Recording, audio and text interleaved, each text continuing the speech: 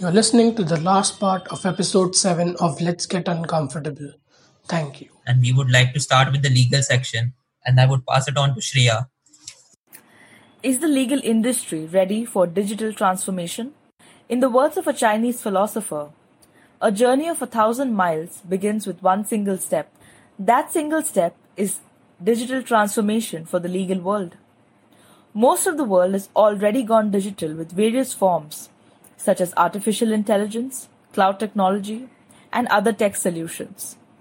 If you see, the only conspicuous exception is the legal industry.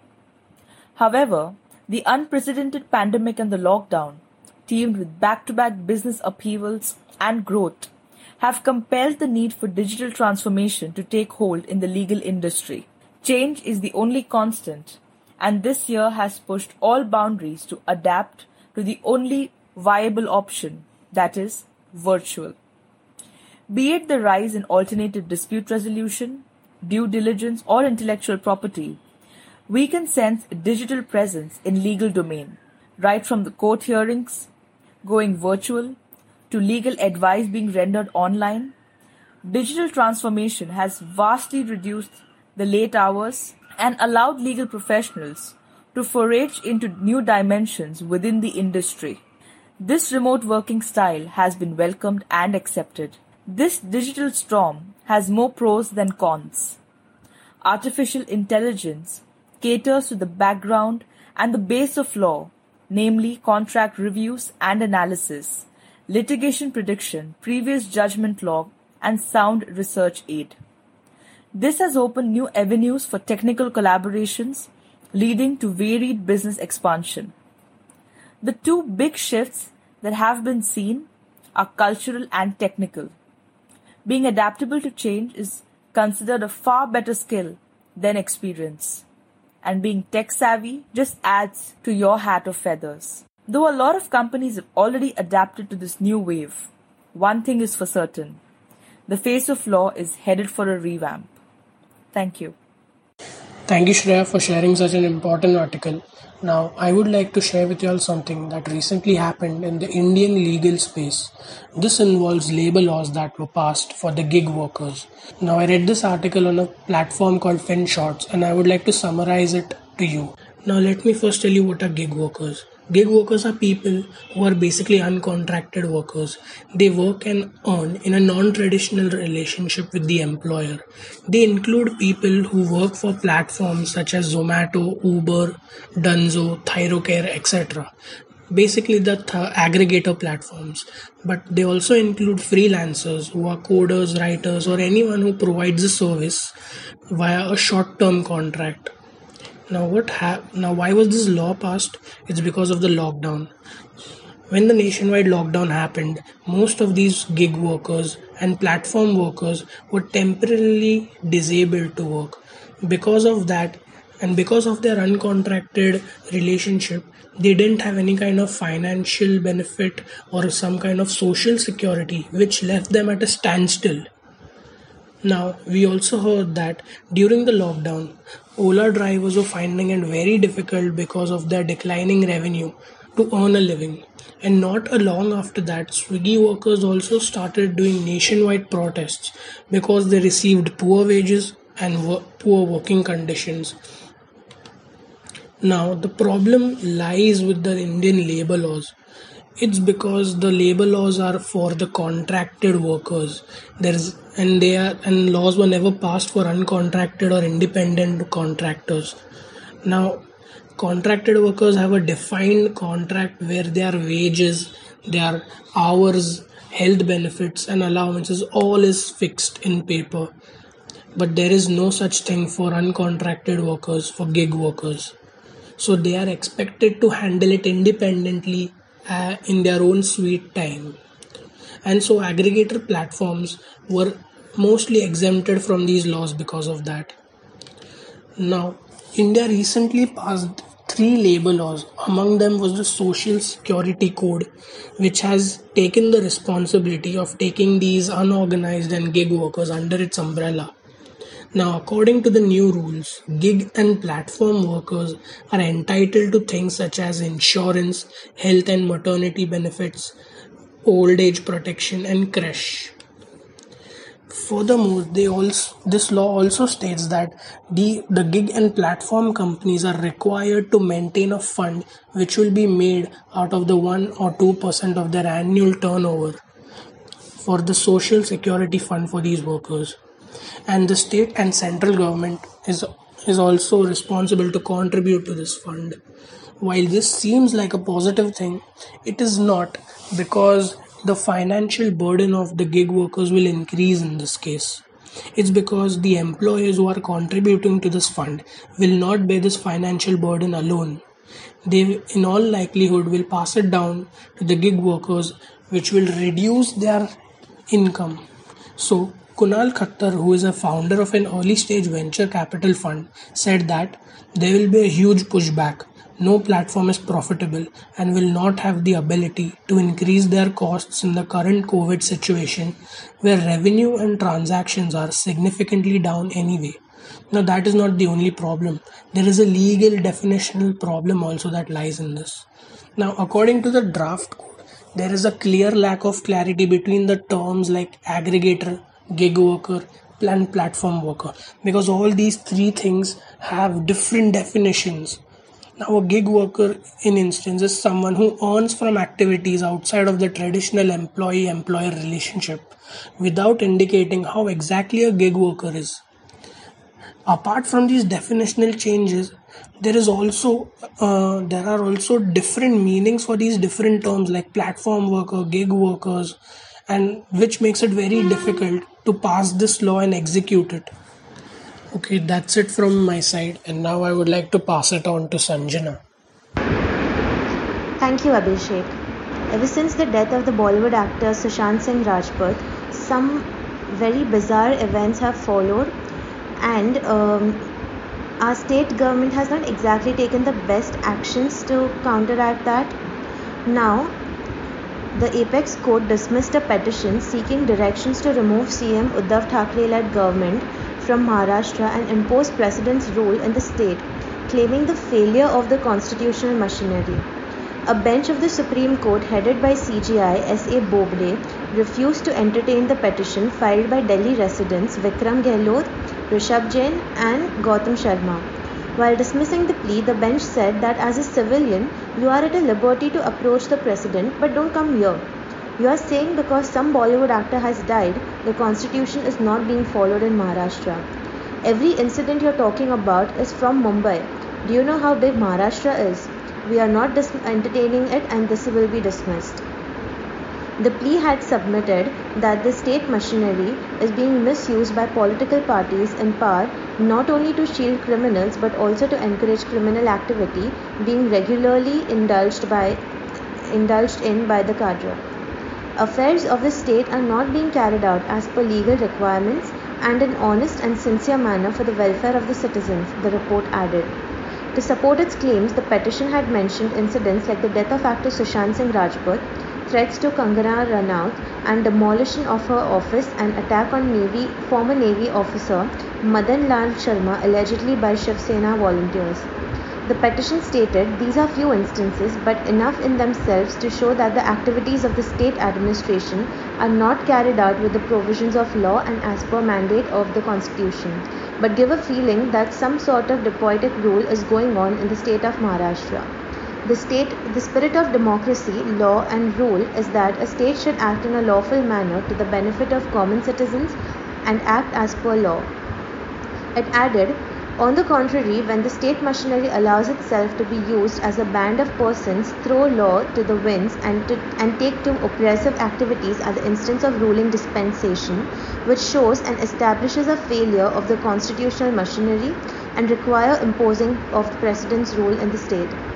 The appeal also submitted that due to various acts of police high-handedness and other state machinery and gangsterism resorted to by the members of the ruling Shiv Sena party under the direct protection of state police has also raised a situation of grave emergency where the security of residents of Maharashtra has been threatened. Calling for President's rule, the petition said that if not the whole Maharashtra, it should at least be imposed in Mumbai and districts around it and put under the charge of armed forces to ensure safety, well-being and life of common citizens residing in that area. The plea stated, declare a state of emergency in the state of Maharashtra and in any case in the city of Mumbai and neighboring districts as a grave threat to the security of citizens residing there has arisen due to direct conduct of present government and bring it under the rule of armed forces to assist the civil administration. That's it from my end, and now I'll be passing it on to Shreya. Let us shift our radar on gay marriage in India and its legalization along with LGBTQ rights. History stands witness to the longing of the LGBT community in legalizing gay marriage. The whole concept of gay marriage hopes to establish marriage equality, which has actually differed and varied by jurisdiction. The recognition of gay marriage is both civil and a human right, and the most prominent supporters of gay marriage are the civil and human rights organizations. The LGBT community in India, as of now, faces certain legal difficulties, which brings us to the crux of the matter. Are gay and lesbian marriages in India legal? Unfortunately, the answer is negative. Former Chief Justice Deepak Mishra, speaking for himself and Justice Khanwilkar, said, and I quote, "There can be no doubt that an individual also has a right to a union under Article 21 of the Constitution. When we say union, we do not mean the union of marriage, though marriage is a union. As a concept, we mean union to be companionship in every sense of the word, be it physical, mental, sexual, or emotional. The LGBT community is seeking realization of its basic right to companionship. The line, when we say union, we do not mean union of marriage, is particularly interesting. At first blush, the former Chief Justice seems to suggest that Article 21 does not confer a right to gay marriage, but just a union. But if union includes marriage, then how can the right to marriage possibly be excluded from the fundamental right to life? There have been many protests by people in India against the criminalization of same-sex marriage and demands for legalizing gay marriages in India. Due to this outrage, the main change towards the gay community came after the Supreme Court made alterations on Section 377 of the Indian Penal Code with regards to homosexuality. This is a half-battle one, as there have been no civil rights that gay couples enjoy. A person in homosexual relationship can opt for court marriage if both of them fulfill the requirements required in the procedure. The Supreme Court, consisting of 5 judges, made a declaration of the same by overruling its very own decision. According to former Chief Justice, we have to bid adieu to prejudices and empower all citizens. He also said, any discrimination on the basis of sexuality amounts to a violation of fundamental rights. Adding to that, consensual intercourse among adults, be it homosexual or heterosexual, in private space does not in any way harm the public decency or morality. The LGBT movement in India, though quite old, traditional, cohesive and comprehensive, has welcomed this judgment. There may be many splinter groups which sometimes work at cross purposes, but a wave of change is seen in a country like India. Thank you. Thank you, Shreya, for sharing with us the status of gay marriage in India. Now, I would like to bring your attention to something that's very important and it recently happened in our country. I'm talking about how the Delhi High Court pleased to include same-sex marriage in our law. Now, the Delhi High Court asked the centre to respond to 2 separate petitions by same-sex couples who are seeking to declare that the Special Marriage Act and Foreign Marriage Act should apply to all couples regardless of their gender identity and sexual orientation. Now, one of the petitions was filed by 2 women and they had been a couple for 8 years. They lived together. They sought a direction to the Subdivisional Magistrate Kalkaji here to register their marriage under the Special Marriage Act. The other plea was moved by 2 men who got married in the United States, but their marriage registration was denied under the Foreign Marriage Act as it included same-sex marriages. Now, a bench of justices R.S. Endlaw and Asha Menon issued to the centre and Delhi government seeking their stand on these two petitions. Now, the court also issued notice to the Centre and Consulate General of India in New York on the plea by two men who got married in the US but were denied registration of their marriage. The bench listed both matters for hearing on January 8, 2021.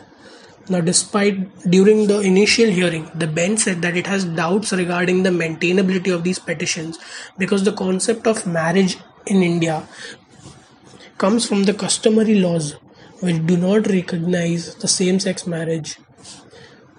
It says that marriage is not defined under the Special Marriage Act and Foreign Marriage Act, and it interprets what a marriage is according to the customary laws. Now it said that if same-sex marriage is recognized under the customary law, it would then be followed by the other statutes like the Special Marriage Act and the Foreign Marriage Act. Now this means that according to the customary laws, same-sex marriage is not well recognized in our customs, and due to that, it is facing a problem in being proved. Now, the court further said that SMA Act was enacted for interfaith and intercaste marriages. Now, senior advocate Menaka Guruswamy, who is appearing for both set of petitioners, said that the petitioners are not seeking any relief or under any customary or religious laws.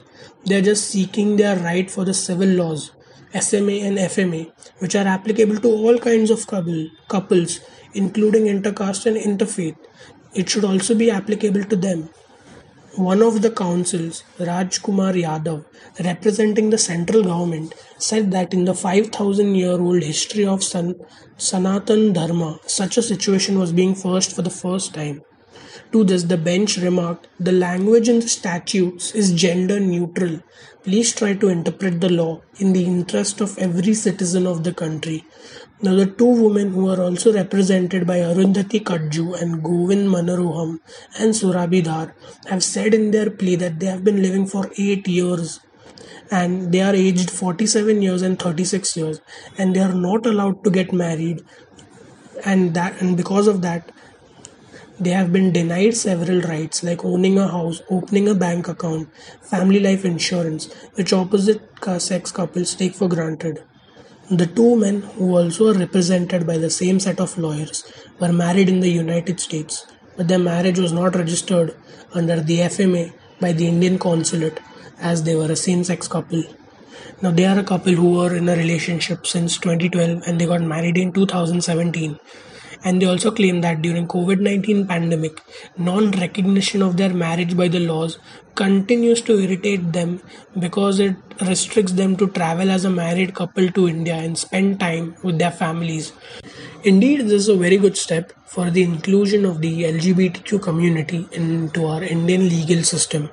But it also raises the question that we are only talking about the same-sex couples here. What about the civil rights of other people who belong to the LGBTQ community? Thank you.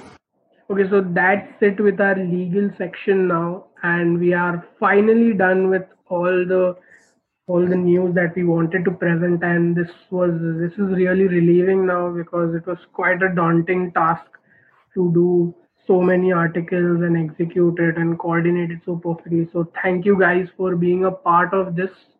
And now I would just like you all to talk about present your closing, what were your highlights and what is the one additional thing that you'd like to include. So yeah, Kaustubh.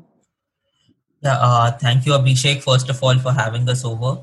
I mean, it was the first time that I've had this experience being on a podcast, and let me tell you, it was really daunting. I didn't expect I would be able to get through it so smoothly. But it was fun. It was generally fun experience, and to present news that's not been given to us every day on the local media or anything, it was a great experience for me.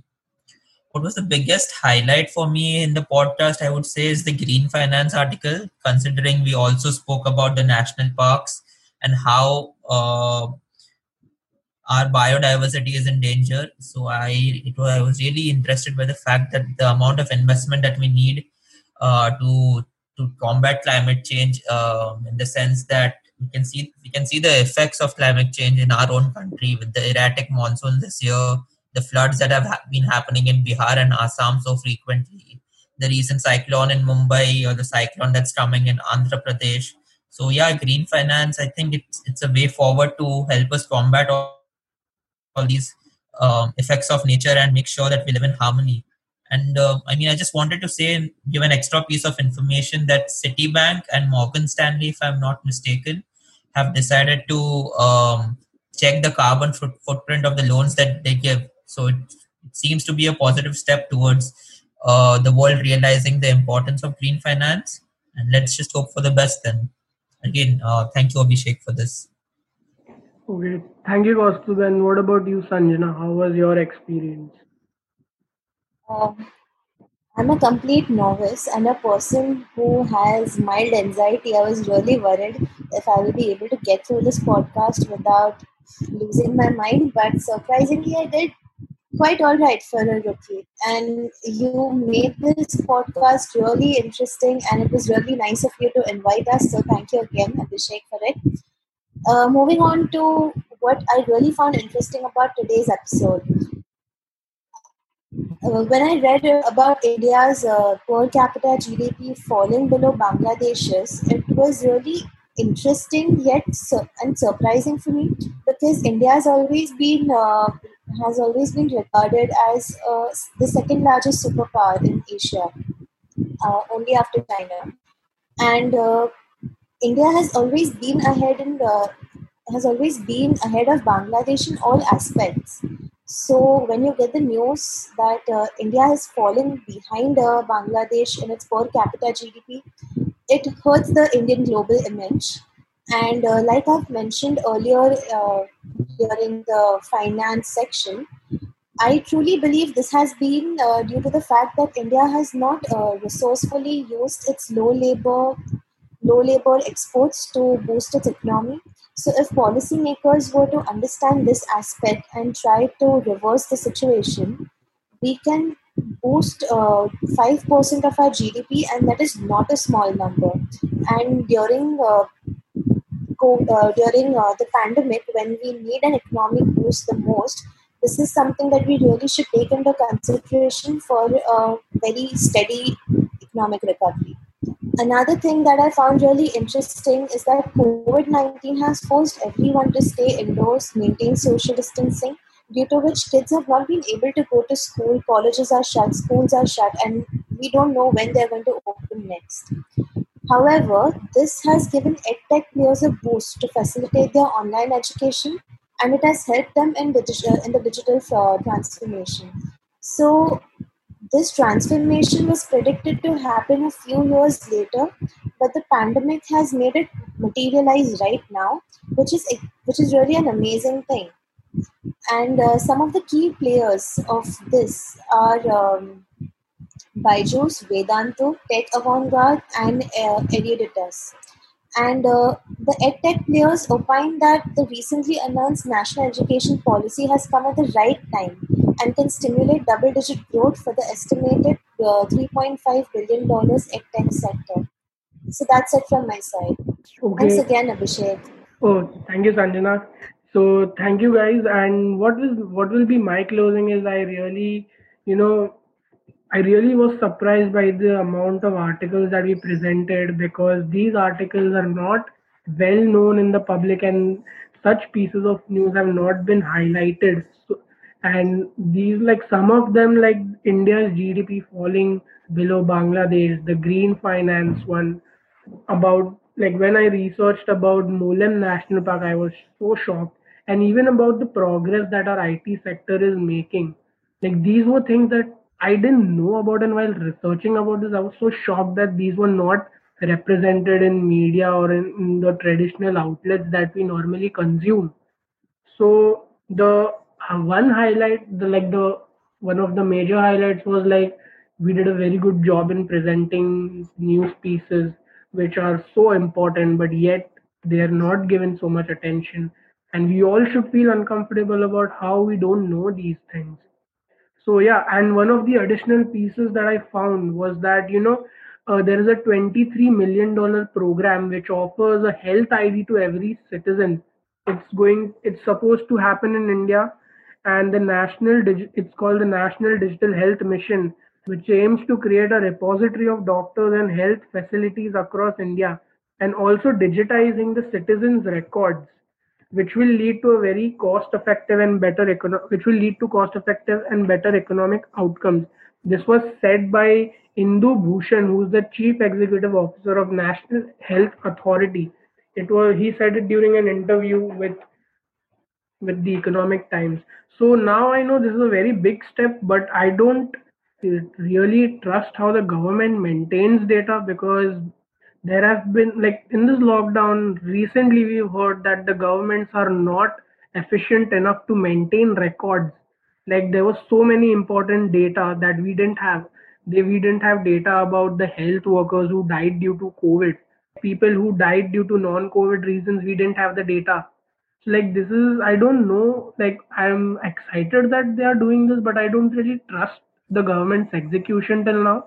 And there are a lot of examples and case studies for that. So I don't need to detail it out further. So yeah, that is it from our side. And now I would like to give you all the time and talk about the big four, like why all started this, what was the vision, and where do you all want to go? So basically, the Big Four.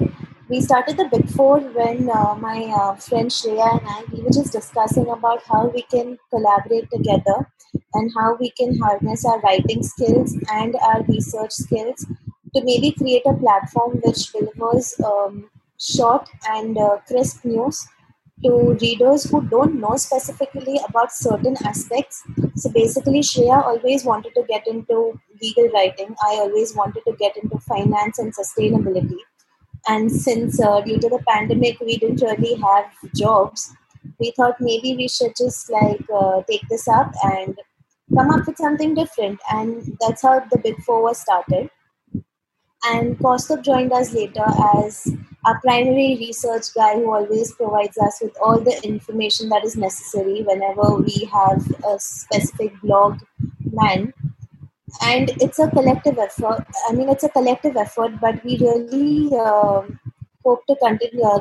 We really hope to continue this, and we really hope to keep spreading viable information for our readers. Okay, thank you, Sanjana. And guys, everyone who's listening to this should check out the Big Four. They have a blog, and they also have an Instagram page where they share their information and their research that they are doing. I especially like what they have found in the finance section and in the business section, which is very it is a very, like, it's not even a 2 minute read. It's like it just gets done within 1 minute or 1.5 minutes. And I really like the amount of research that they put in.